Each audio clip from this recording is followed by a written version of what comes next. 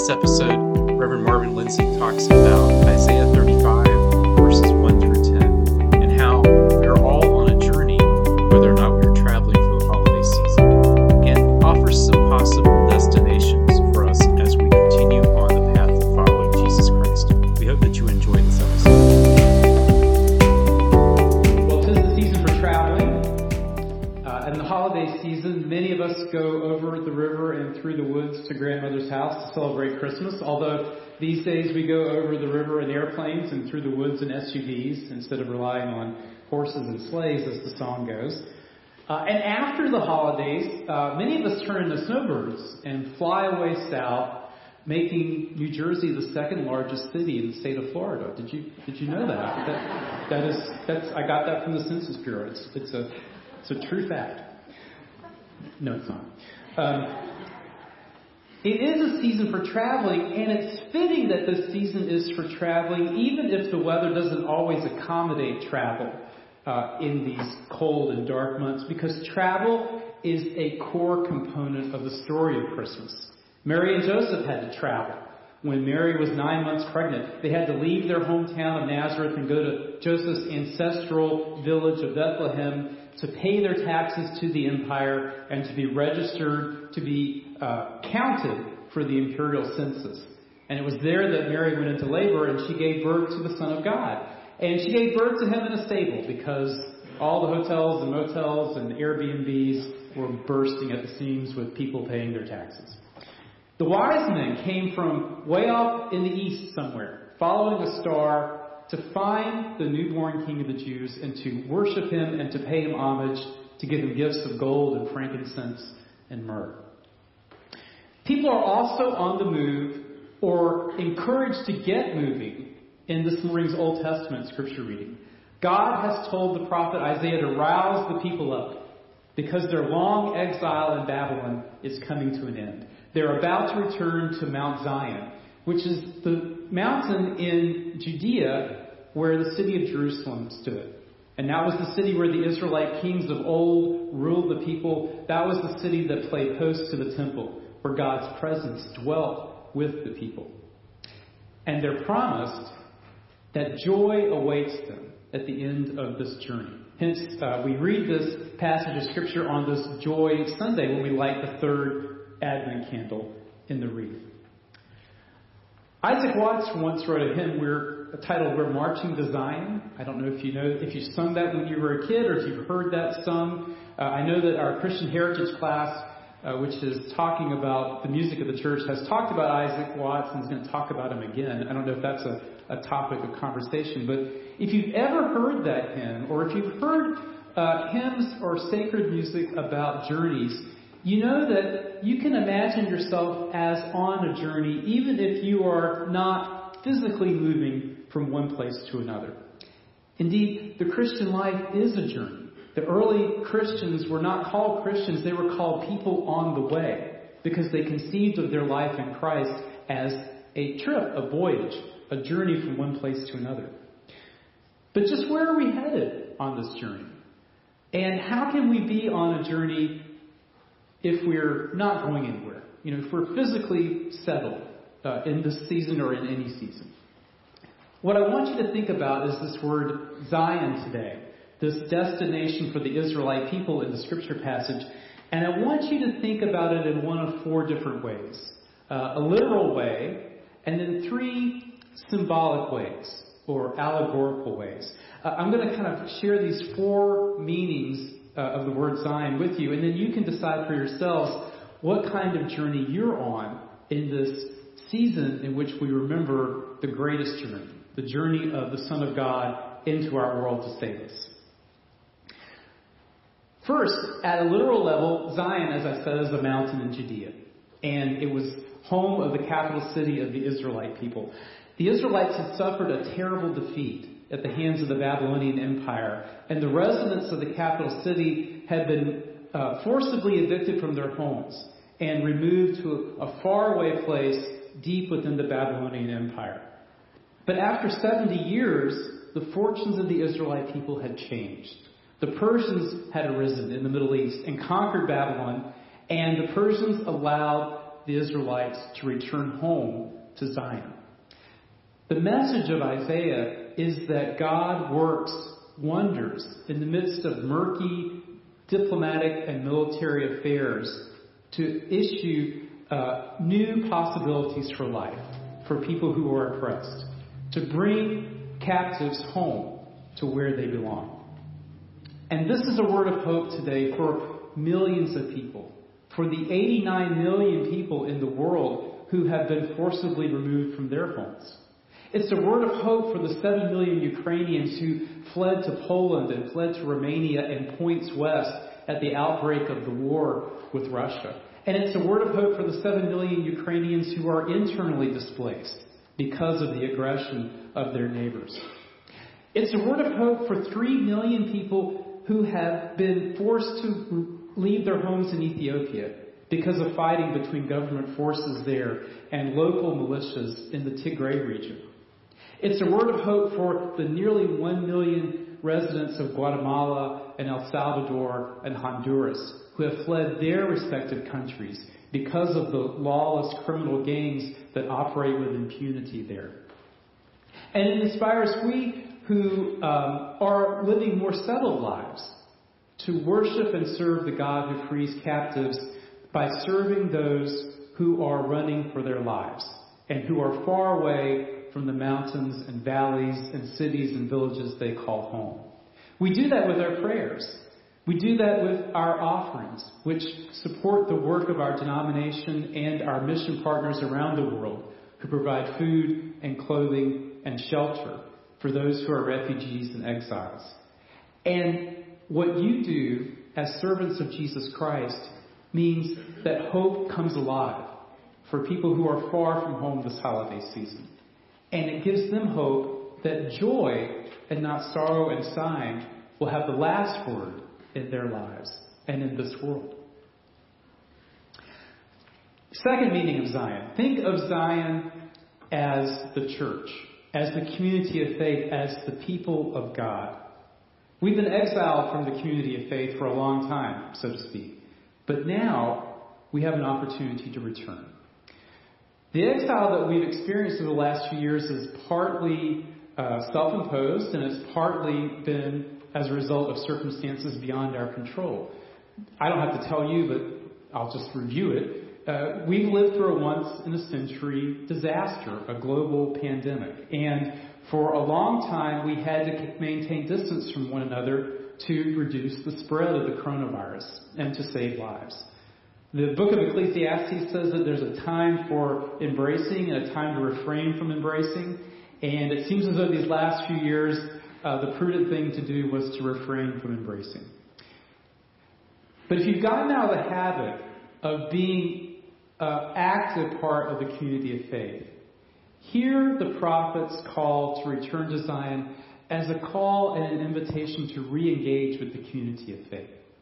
Now, what it means to return to the community of faith does not necessarily mean being in a pew 52 Sundays out of the year. Although if that's what God is calling you to do, then more power to you. Far be it from me to get in your way. Every minister wants to preach to a full house. So understand that I'm not going to beg you to come back to worship because there's a little bit of ego involved in invitations like that.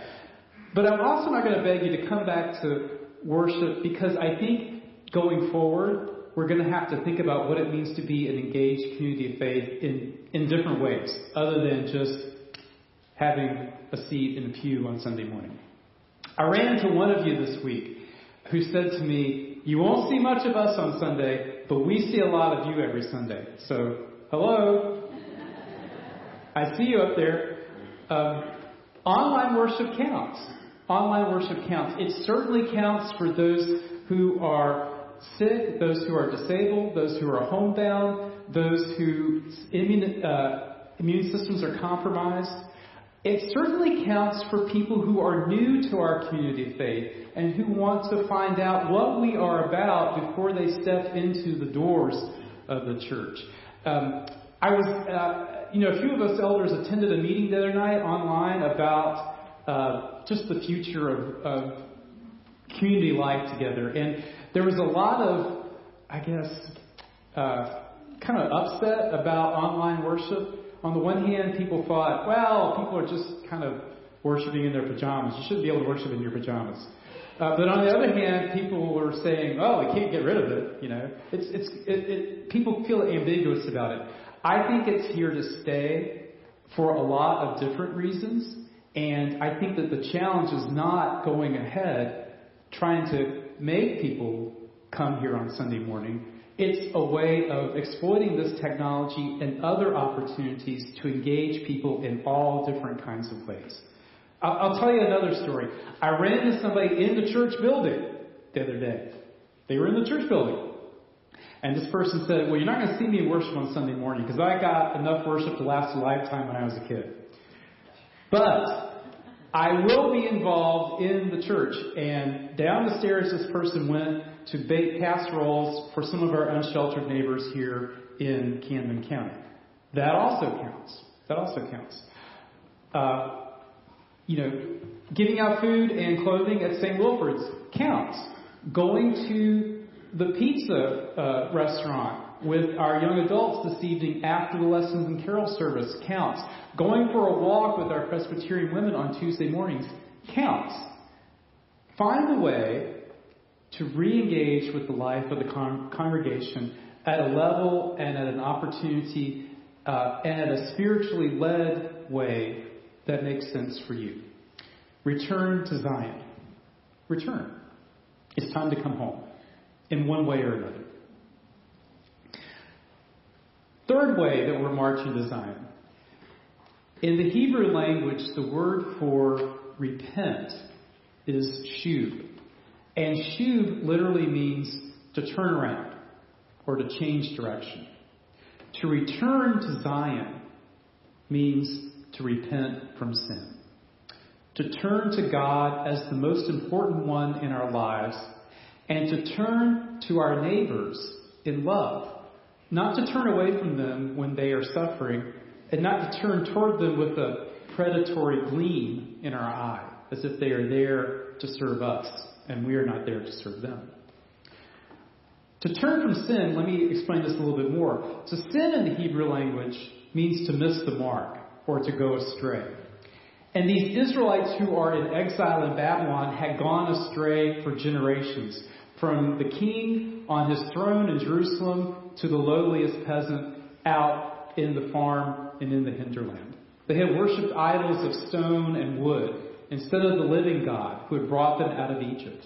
And they had exploited one another instead of being good neighbors to each other. Their defeat and their exile was God's judgment on their sin. Their going astray from God led them far astray and far afield from the land that they knew as home. Now, sometimes God punishes sin.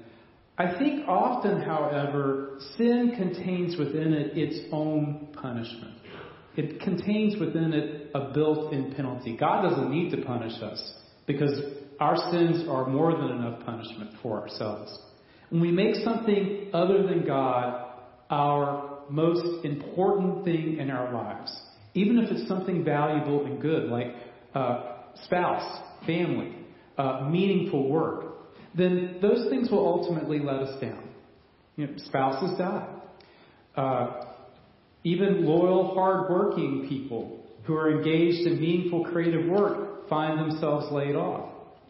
Kids have a mind of their own, don't they? Whether they're 2 or 52. We will inevitably be let down if we make something other than God the end-all and be-all of our lives. And what is more, if we make something other than God the end-all and be-all of our lives, then good relationships can turn sour, they can become manipulative or exploitative, and ethics and values can get compromised for the sake of the corporation or for the sake of climbing the career ladder.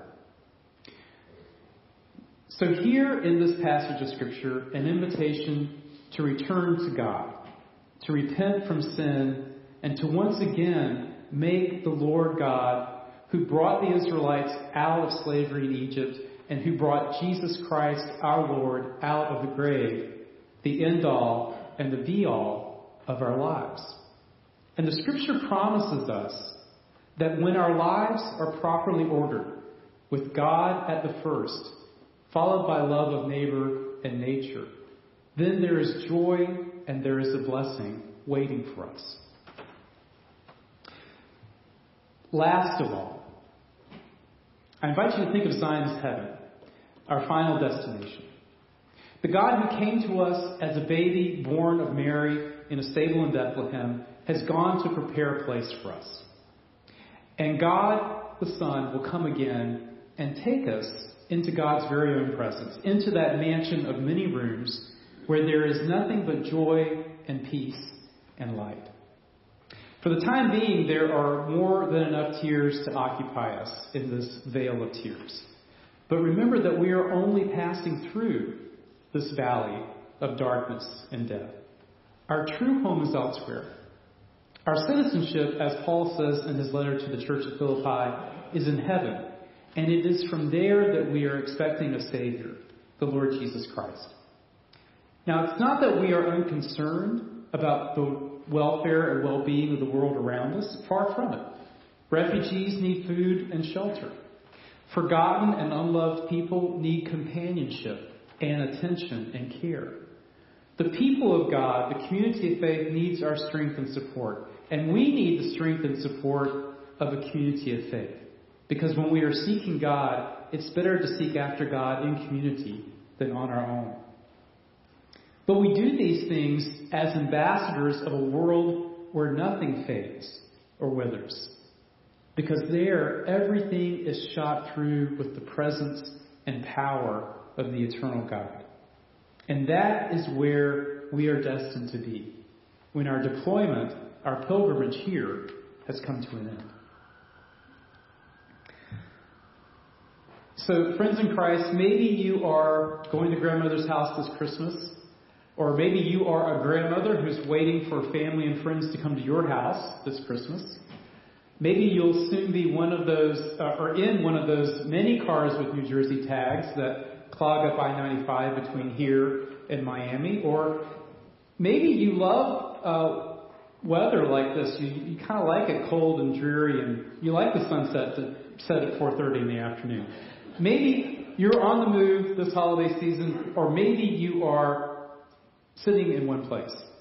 Whether you're on the move or whether you are here, know that you are on a journey. All of us, as disciples of Jesus Christ, are on a journey. So as we are on this journey together, let our prayers and our efforts and our time and our money care for the refugees and exiles who yearn to see familiar places this Christmas season. Let us return and reconnect with the body of Christ. Let us turn from sin and love God with our whole heart, soul, mind, and strength, and love our neighbors as ourselves. And finally, let's hold on to the things of this world loosely, for we are marching to Zion, where everlasting joy will greet us. In the name of the one who is, and who was, and who is to come. Amen. Thanks for listening. Please rate and review this podcast so that we can reach more people with the good news of Jesus Christ. To support our ministry, go to www.haddonfieldpres.org and click on the Give tab at the top of the page.